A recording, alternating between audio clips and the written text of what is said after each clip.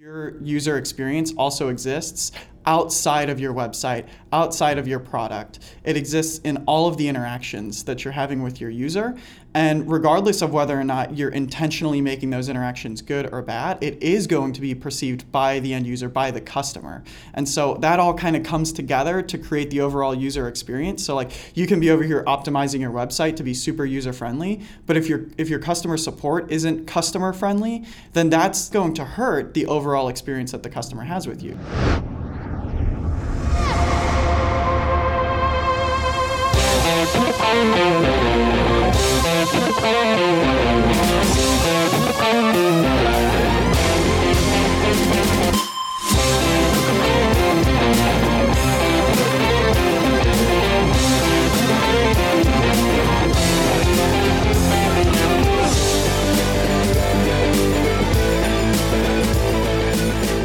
Hey, welcome to the UX and Growth Podcast. I'm Jeff. I'm a UX engineer at HubSpot. And I'm Austin. I'm a UX designer at HubSpot. Today, Matt is not here. He's on vacation. He's on a cruise, and we're all very jealous of him.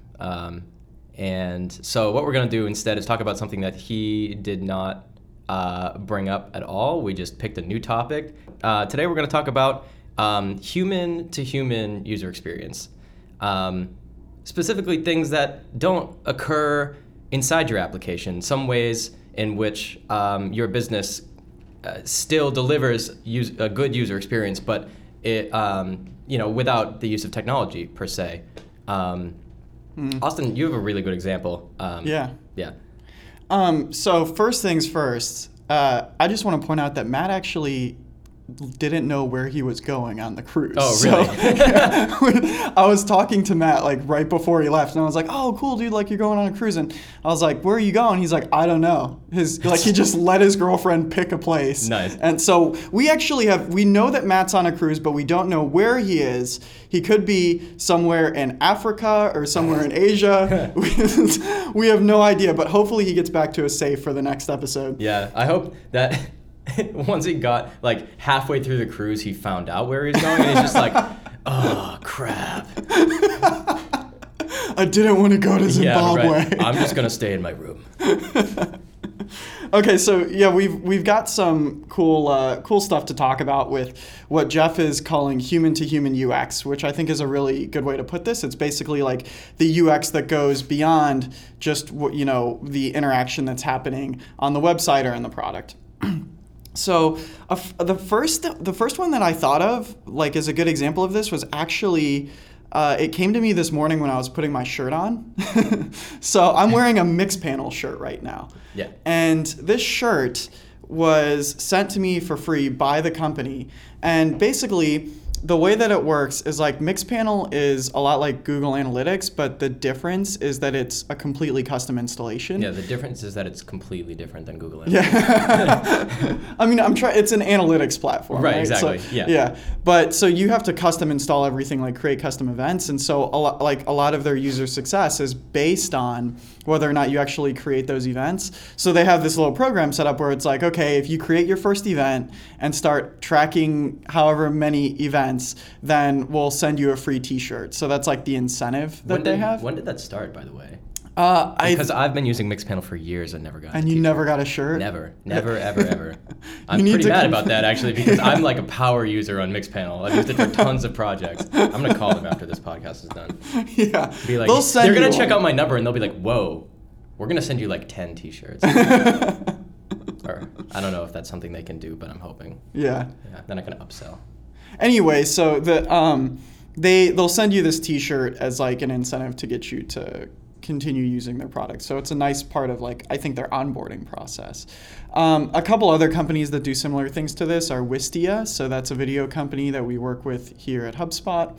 And InVision, which is that prototyping and review software. Right. That's basically like the king in the industry right now. So if you use their software for a certain amount of time, they'll send you a free t-shirt. So I think that's like one cool way that, we're seeing like these extra moments of delight is like companies, they notice that you're working with them and then they'll send you like a personal email and then they'll send you some swag. Yeah. So that's kind of cool. But beyond that, like I was also thinking about stuff like, where you get interesting phone calls or interesting social media interactions, or even cases where like when you order something and it shows up at your door, you'll have like a personalized note in it. Oh yeah. Yeah. So like the one company, we'll just dive right into this company, is we've been interacting with a company called Sweetwater, sweetwater.com, who's basically, we've been buying our podcast recording equipment through them.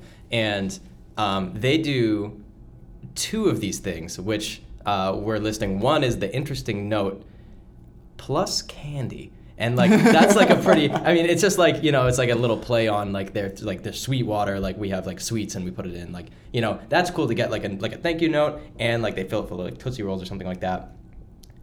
Before you get the package though, if you're a new customer, they have one of their employees, or in Matt's case, the CEO, apparently. That's a weird, yeah. See, we're actually not really sure if that's true. Hey, Sweetwater, if you're listening to this, please confirm that was actually the CEO, because that's pretty cool. Yeah. It's a big company. Yeah. In Indiana. Wow. So maybe, yeah, we definitely want to know that, because that would be like that kick-ass CEO. Yeah. But they'll give you a phone call, like, as soon as you place your order. Yeah, it's exactly. like within 5 minutes of placing your order, somebody calls you. Yeah.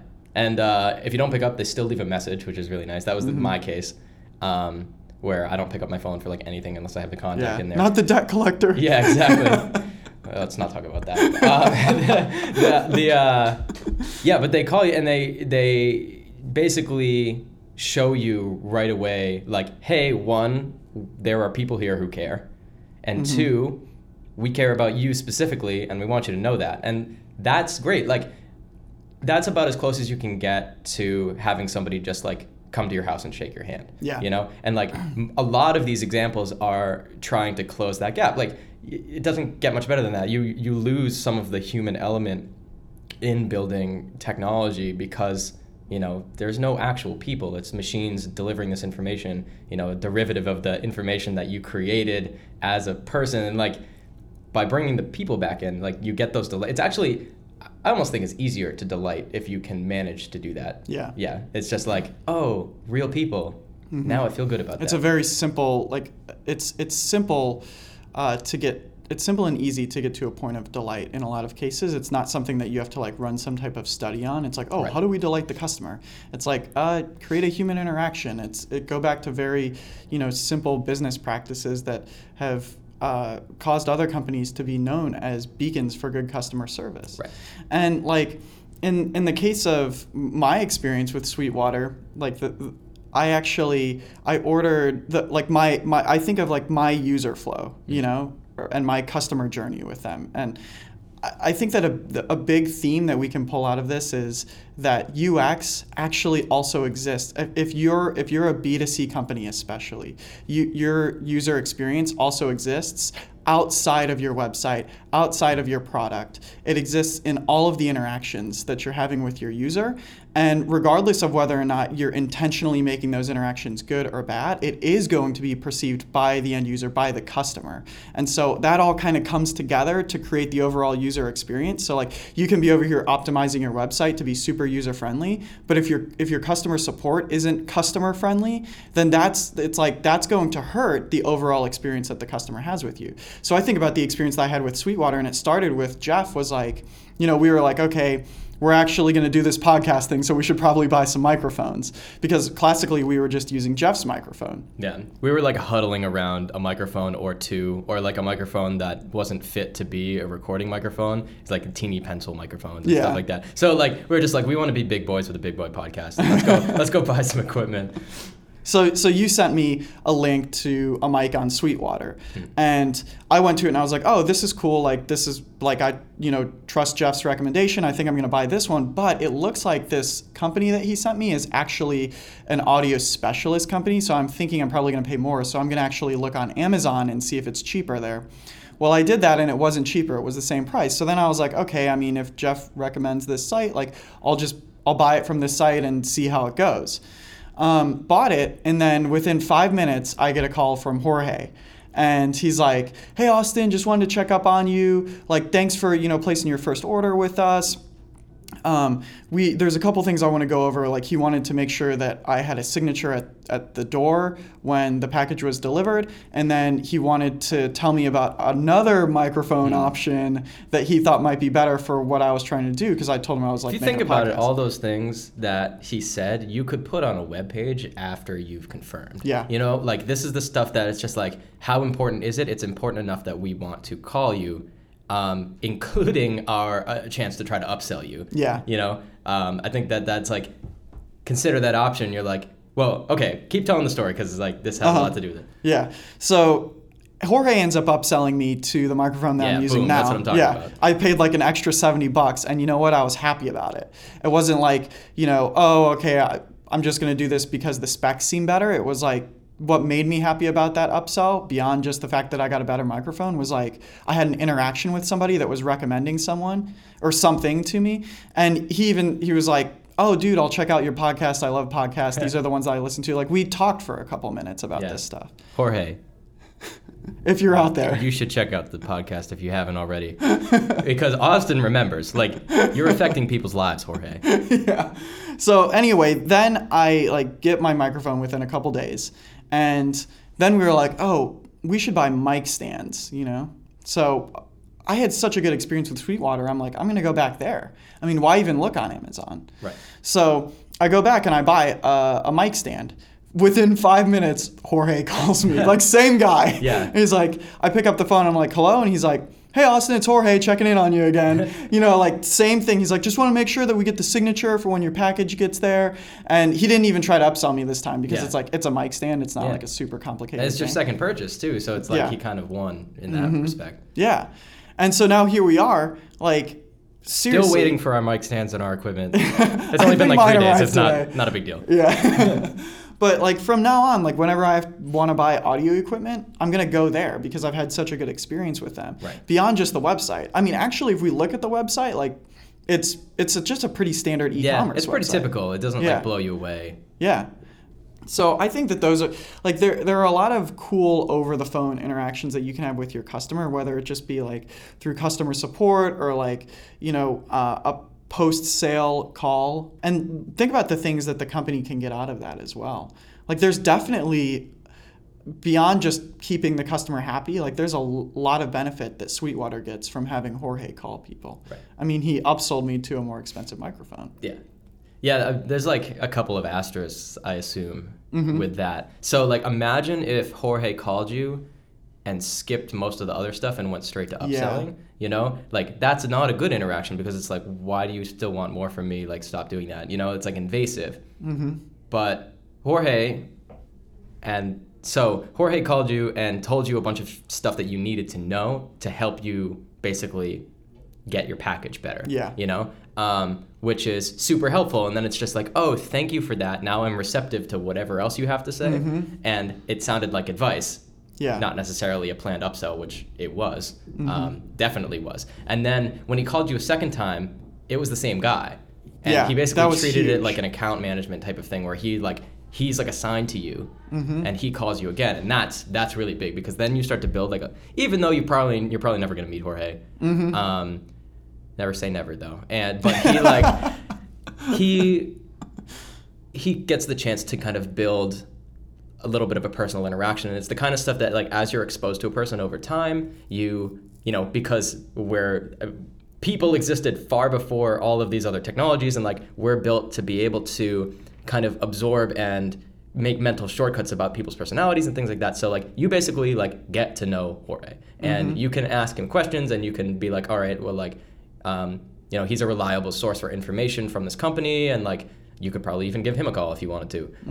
And that's really big because while you're doing that, all of your thoughts about buying musical equipment are directed at Sweetwater, and they're not, you know, you're not really thinking about going to Amazon. You're like, I should probably ask Jorge, or like something along the lines of that. And that's huge because you've just, you know, you now have a repeat buyer in your business.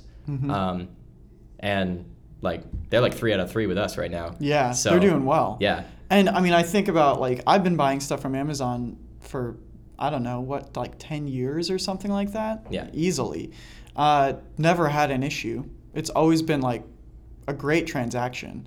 And somehow it was so easy for Sweetwater to steal my business in this particular category. And I really think that it's because of that additional interaction that we had. If they were selling something that you knew a lot about, so like you've admitted to me straight up, you're like, I'm not totally sure which one's the best to get and things like that. If they were selling something like, I don't know, laundry detergent, like something you probably don't care that much about, or something that you know a lot about and you're like, you know, I don't need any extra hand-holding to do something like that, you could probably jump on an Amazon, like no problem, like even if there was a Sweetwater version of a laundry detergent site. Yeah, that's a good point. You're like, thanks for calling me about that, but like it's laundry detergent. Like I just don't, it's not gonna affect me, you know? Yeah. If it's like bigger purchases that last longer, I think they're like more important purchases. Cars. Cars are a huge example. Yeah. My father will not buy a car from a place that he hasn't built some sort of relationship with. Like he thinks that that's super important. There's a lot I think he needs to learn about like how car sales work. It's like terrifying nowadays, you know what I mean? Yeah. But the idea is that, you know, if it's gonna last you a long time and you have to make the right decision the first time and there's not a lot of chance to back out, you know, you're relying on essentially a recommendation from the person that works there, or some sort of expert, you know? So this is interesting because I think that like the approach that Sweetwater is taking is a certain approach that works for a certain type of product in a certain type of realm, you know? But that's not, and that might not necessarily work for laundry detergent or for toilet paper or something like that. Right. But that's not to say that there aren't additional interactions that exist outside of the marketplace or outside of the product where the company can go above and beyond and still like improve the experience that the customer has. One that I think of is like, so another medium where a lot of this stuff happens is like, I would say social media, but more specifically Twitter for some reason, because it's just like so like quick conversational type interactions. There's no like gating. You can tweet to anybody anywhere. Yeah. That solves a big It's problem. like you have immediate access to them. It's hard to, you can't do something like that on Facebook. Yeah. You have to like find people and friend them and do all that. But Twitter has no gates. So yeah. Or you have to like go to the company page and like leave a comment that's just probably going to be forgotten about. Yeah. You know? You have to like, it's moderated. Yeah. But so a good example on Twitter is Charmin.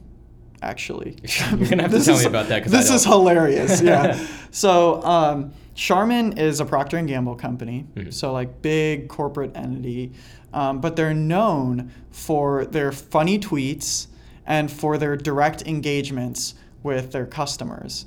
Where somebody will like complain about their Charmin toilet paper. I don't know who does that on Twitter, but like people actually. So the point is, Charmin can't necessarily call you every time that you buy toilet paper, but there are other ways that they're finding they can improve that customer experience, and one of those ways is through Twitter. So like when somebody tweets at them, if it's serious or funny, they'll reply with a serious reply or a funny reply. You can like search different Charmin tweets. Yeah. A couple other companies that do this are Waffle House is known for their hilarious tweets. Newcastle, the brewery. It's a beer company. Oh, I'm thinking of White Castle. Sorry. Oh, yeah. I was like, the burger place, Newcastle. Newcastle is known for their tweets. Skittles. Yeah. Oreo, especially. And what started that was actually what's been named as the tweet heard around the world.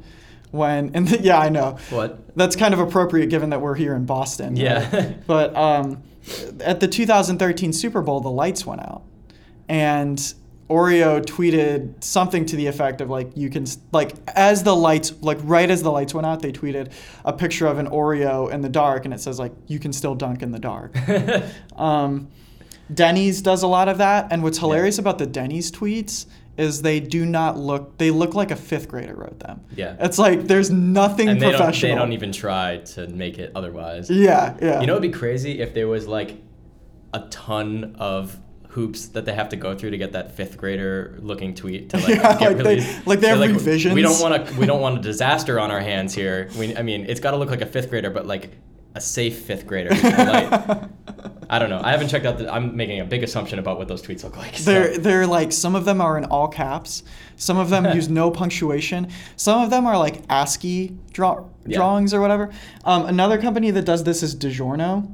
Yeah. And they do ridiculous stuff. Like recently, they live tweeted NBC's airing of The Sound of Music. And they were just like, they were like, why isn't one of their favorite things pizza?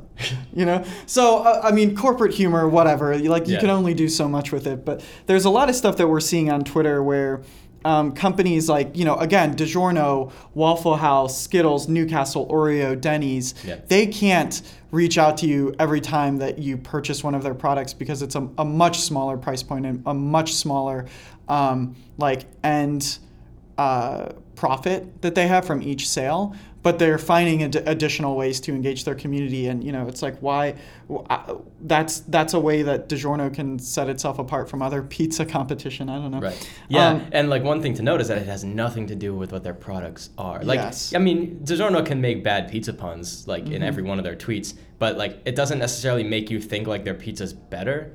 It more puts them at the top of your mind. Yeah. Mm-hmm. And I guess you could. It's a half user experience from the first touch standpoint and half just a great acquisition strategy. Yeah. I guess a lot of times I think that we do tend to blur the line a little bit between are we talking about acquisition or are we talking about user experience? I think you can argue that your acquisition strategy is part of your user experience. It's any sort of touch that your company makes to a person who might be a potential customer, it's the beginning of that user experience. Yeah. I want to switch gears a little bit and talk about user experience from a recruiting standpoint, because that is the ultimate person to person. If you get a call from a recruiter, interesting. And they would not. I don't think that recruiters would call you without thinking that there was a chance that even if you're employed, you might be looking and might be trying to find something else. You know what I mean? And that first phone call, if you manage to pick it up, because I know a lot of us, I think one of the reasons I stopped picking up phone calls that I don't know, besides telemarketers, is now my contact information is out in the web, and I'm getting calls from recruiters a lot, in the tech space. So if they manage to get a hold of me, that first phone call has got to nail it.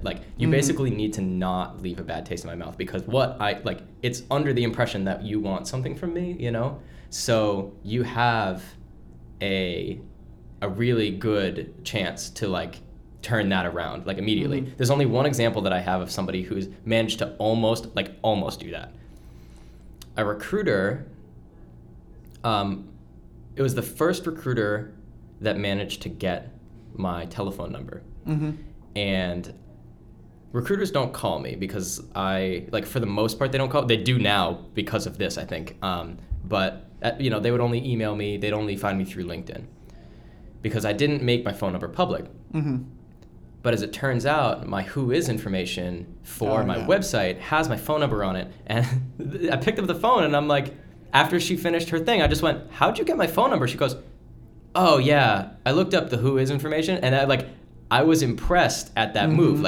I wasn't "Oh, what the hell? Why'd you do that?" I was just "Wow, that was pretty neat." I didn't realize that you could be that resourceful. And I've worked with recruiters before and stuff, so I've never seen them do something like that. And I'm that's awesome. Even more than being that resourceful, I think of the fact that you would take the time to look up that information and spend that amount of time on one particular candidate. Because, exactly. I mean, as soon as, I'm sure that you've had the same experience as me, as soon as you start working at HubSpot, or for that matter, any top tech company, you, the week that you start, you're getting emails and LinkedIn messages from recruiters. And exactly. I mean, it'll be anywhere from 4 to 8 on average per week, So it's you get a lot of exposure to these.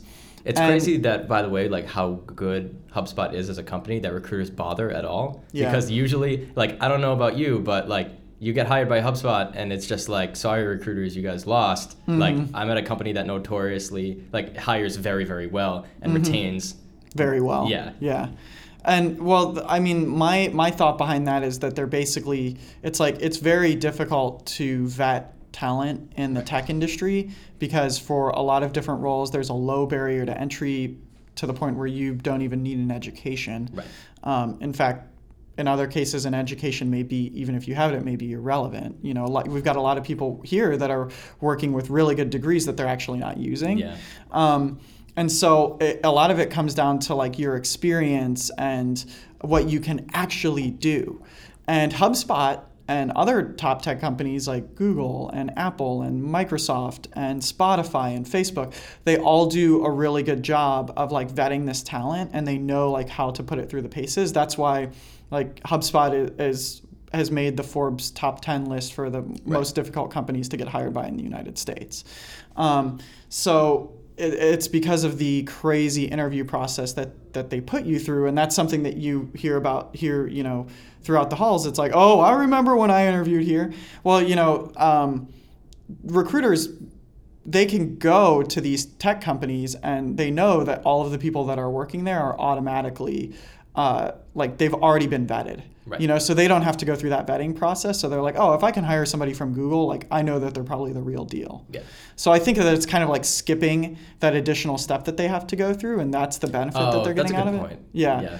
And then, but then like you look at like, I mean, if you think about it from the recruiter's perspective, like how do you create a good user experience for somebody that you're trying to hire?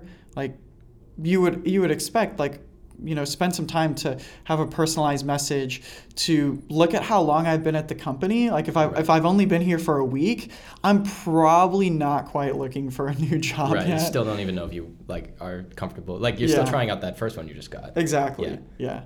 But yeah, that's interesting because like for any company that would be, listening to this podcast, anybody that's interested in UX and growth, it's not just important to grow your customer base, right, but it's also important to grow the people that are working for you and that are going to propel you forward. I mean, that's why here at HubSpot, like one of our big missions this year is to grow our workforce. Like it's recruit, always be recruiting. And there's an asterisk next to that. It's like always be recruiting the right people. Yeah. And so, like, that's also an important part of your user experience for sure. Yeah, definitely. We do, I mean, just because we've experienced it here inside of HubSpot, we do an unbelievable job at this company, kind of, and they call it onboarding. It's like, it is just like employee onboarding, and they bring you in, and it's like my experience with, like, even with the recruiter, that was the thing. It's like, this felt very different from, like, your typical recruiting process. Like, shout out to Jason.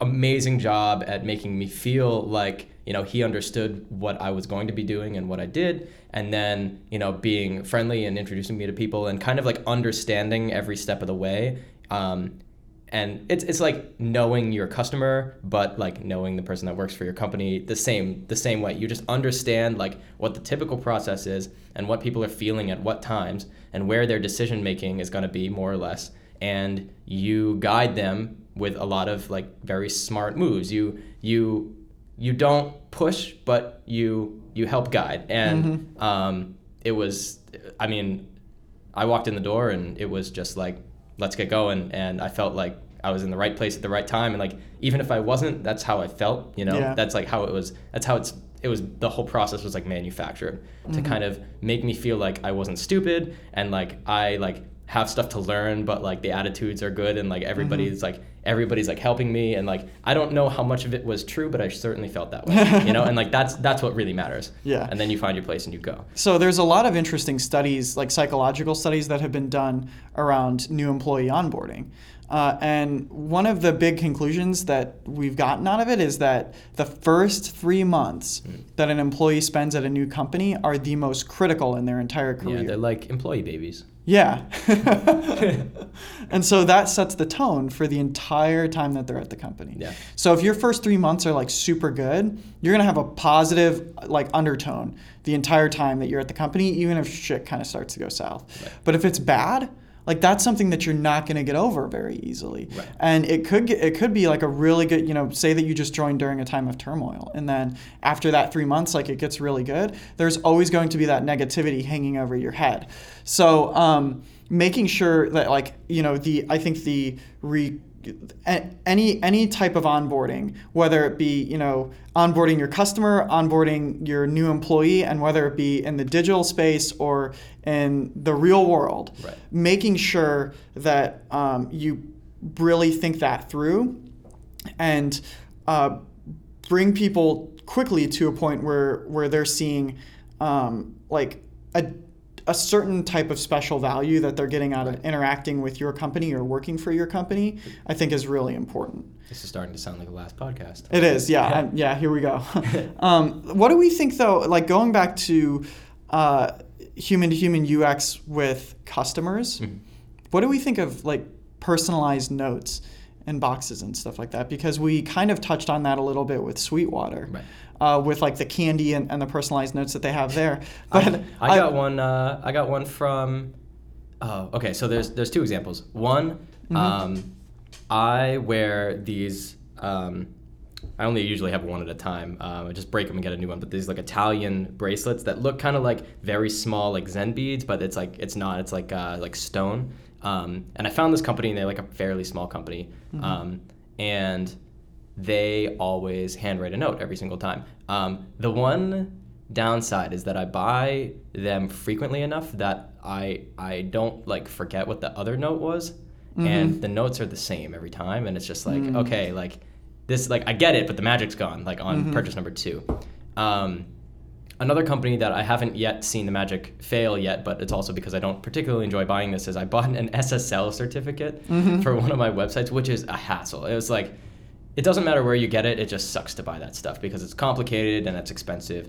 And I made the purchase and I was like pissed that I had to pay like $200 something to get like, to just change the letter, for the encryption on my, like it just like simple, but it took so long. And the company, which was DigiCert, sent me a t-shirt and a note, and it was like, hey, thank you so much for doing this. And I didn't, there was no prompt to do it. I didn't like, it wasn't like, hey, get this free t-shirt if you click here. It was like, hey, like, thanks, we just sent it to you because like you just spent a buttload of money on this and it took forever. Like, and even though I don't like buying certificates anymore, at least they recognize that it sucked to do, and they like, and the shirt is a really nice shirt. It's a super comfortable t-shirt. So like, I felt a lot better about that. Like whatever bad feelings I had about that, like went away slightly. It's like not geared toward them. It's more like the concept I have a problem with. That's interesting because you bought a digital product, right, and then they gave you something tangible. Exactly. Yeah. I've actually had a lot of notes come through from like small eBay sellers that I've bought stuff from. So like I'll buy, some random thing on eBay, and in the package there will be a little note that says, hey, love doing business with you. If you're happy with this, please leave me a review. Right. And whenever I get that, like I see that somebody went through the extra effort to write a note, I'm that much more likely to, like I always write them a review in that case, right, which is critical to the success of an eBay seller's store. Yeah. Absolutely. So I think that just knowing that as a business, knowing that UX exists beyond just the digital medium, and it exists at all of your touch points. Right. Like when you're trying to hire somebody, the way that your site functions, that's going to be important to them. When you're trying to sell to somebody, the way that your site functions is going to be important to them. But beyond that, like when you're making the extra effort to call people or to write notes for them or to engage them on social media, that's going to be an important piece of the interaction that you have with your customers. And then going the extra mile in your recruiting process with potential new hires and everything like that. It's sort of the same thing. And it sounds like to me the important thing that companies can do is recognize like what space am I in and what's the right way to engage people given that I'm in that space. Is it like reaching out with a phone call? Is it writing a personal note? How scalable is that for my product? Or is it just being really creative on Twitter and harnessing that medium? Right. But I think that a really important part of this is understanding like that all of those interactions that go beyond just the UX of your website, they have to be as genuine as possible. Yeah. So like if you have some type of additional motivation with that interaction, which let's be honest, like all companies do, even Charmin when they're just making fun of toilet paper, like on Twitter, they're not just doing that to make fun of toilet paper because it's fun. There's actually some type of benefit that they're tying to that, and it's more than likely brand awareness, which is, Right. and that's like one side of the spectrum. And then you can go to Sweetwater, and I guarantee that they're actually tracking, like, okay, Jorge has earned us this much additional money just by making these calls. Yeah, that's a dead giveaway because he called you twice, and I bet Yeah. that wasn't chance. Yeah. Exactly. But the key part, I think, to all of those interactions is that they come off as being super genuine. And you're like, it's like the same thing that we say when you're creating UX for a website. Like, imagine if you're actually, having a human interaction and you're trying to sell something to somebody. Like, somebody walks into the Apple store.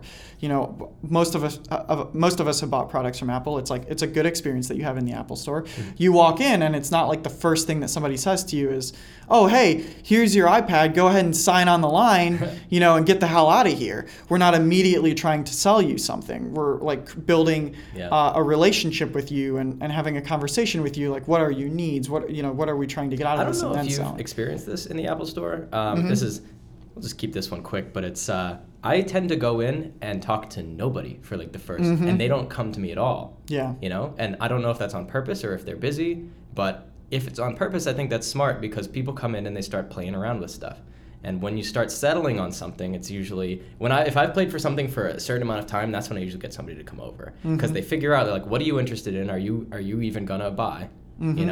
And if yes, I'll let you get comfortable with something and get the feel for it because, like, me talking to you isn't going to do that. Yeah. And then let the product speak for itself, which is kind of like, an Apple thing that they do. And then they come over and they see if you need any help or, like, talk about the product or, like, do something, but it's not invasive. And, like, that's, like, a very big difference than, like, I walk into a Best Buy and it's like the minute I hit, like, an aisle, it's just like, hey, do you need help? Can I find you something? And I'm just like, no, like, I haven't even looked at anything. How am I supposed to do anything? Yeah, and that's, I guess, kind of where, we're seeing like this, a difference in the company philosophy, and as a result, a difference in the performance of those companies.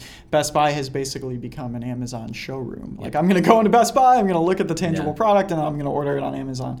But going back to the theme that, like, create a genuine interaction, have some type of measurable result that you want out of it, but don't lead with it, and continue to build those relationships. So I think that one of the best ways to learn about, like, any of this stuff, whenever we talk about this stuff on the podcast, it's like, we talk about all these good things that we've learned and that you can do. But for me, like, the best way that I've always learned about this stuff is by getting out there and seeing how other companies are doing it and observing that, or seeing how other individuals are doing it and learning from it. So some good companies that you can follow on Twitter, just since that's like a super easy thing to do. Yeah. And you can watch, like, how they interact with customers, and there's different ways that each company does that. Right. A good start is JetBlue. That's a good example of, like, an airline that is really good at quickly responding to customer complaints. So somebody has a delayed flight. Any airline, like, you can tweet the airline about your delayed flight and they'll respond. But the key thing about JetBlue is that they're really quick and they're friendly and they remedy it fastly. So it's cool to go on there and watch those interactions. Zappos is, like, far and wide known for great customer service, but a good, again, since it's public on Twitter, you can go on there and you get a good mixture of the support responses that they give, but also just generally, like, human messages. Like, they have a very person-to-person tone. Right.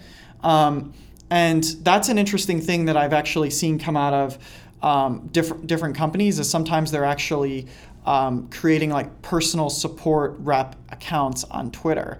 Like, as much as I hate to say this, Comcast has actually done this. Where, like, you can tweet at Comcast a support issue, and then you get a reply from a personal account. Yeah. So that's kind of interesting. Like, bringing, again, like, the human interaction. Some companies that are really good at engaging their customers are, we've already mentioned some of these, but Waffle House, Charmin is really good. Warby Parker, I think, is one of the best. They have not just Twitter, but all over Yeah, You know, all the whole, over. the like, whole process.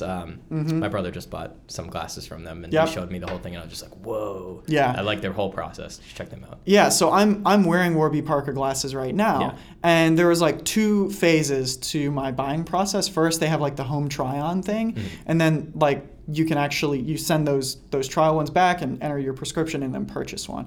When I got my home try-on, I just like tweeted. I was like, "Oh, excited to try on these Warby Parker glasses." I didn't even tag them in the tweet. I just wrote Warby Parker in the tweet, and they responded to me, and they're like, "Oh, we can't wait to have you trying on our glasses too. We hope you have a good experience." That's cool. And then I bought them, and I didn't even tweet about the fact that I bought them, but they realized that it was me that bought them, and then they tweeted at me again like, "Hey, it sounds like your trial went really well. We're glad you bought the glasses. If you ever need anything, Wow, you that's can reach clever. out here." Yeah, so they have like really They went good through the social whole media process management. of like looking you up and matching your name to your handle. Yeah, that's pretty crazy, right? Yeah, that's awesome, actually. And then just funny tweets in general. So like, how does a corporation really engage their audience and build a community and create that experience without like kind of going overboard?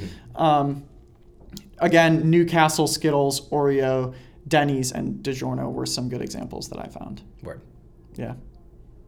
So I think the big thing is always be optimizing the digital experience, but also understand that like no matter what, that full experience from start to finish is going to be perceived by your user, and break out of that medium and go the extra mile to make sure that whole thing is a good experience. Couldn't have said it better myself. All right, so Jorge, If I you're hope you listening listen to this podcast. You're great. Also, Mixpanel, please send me a t-shirt. That's all the time that we have for today. Thank you so much for listening. Please, if you have any questions about this stuff, or you want more examples, or you want to run some ideas by us, send us a message. Find our contact information at uxandgrowth.com, as well as all the previous episodes. Thanks so much, and have a great rest of your day.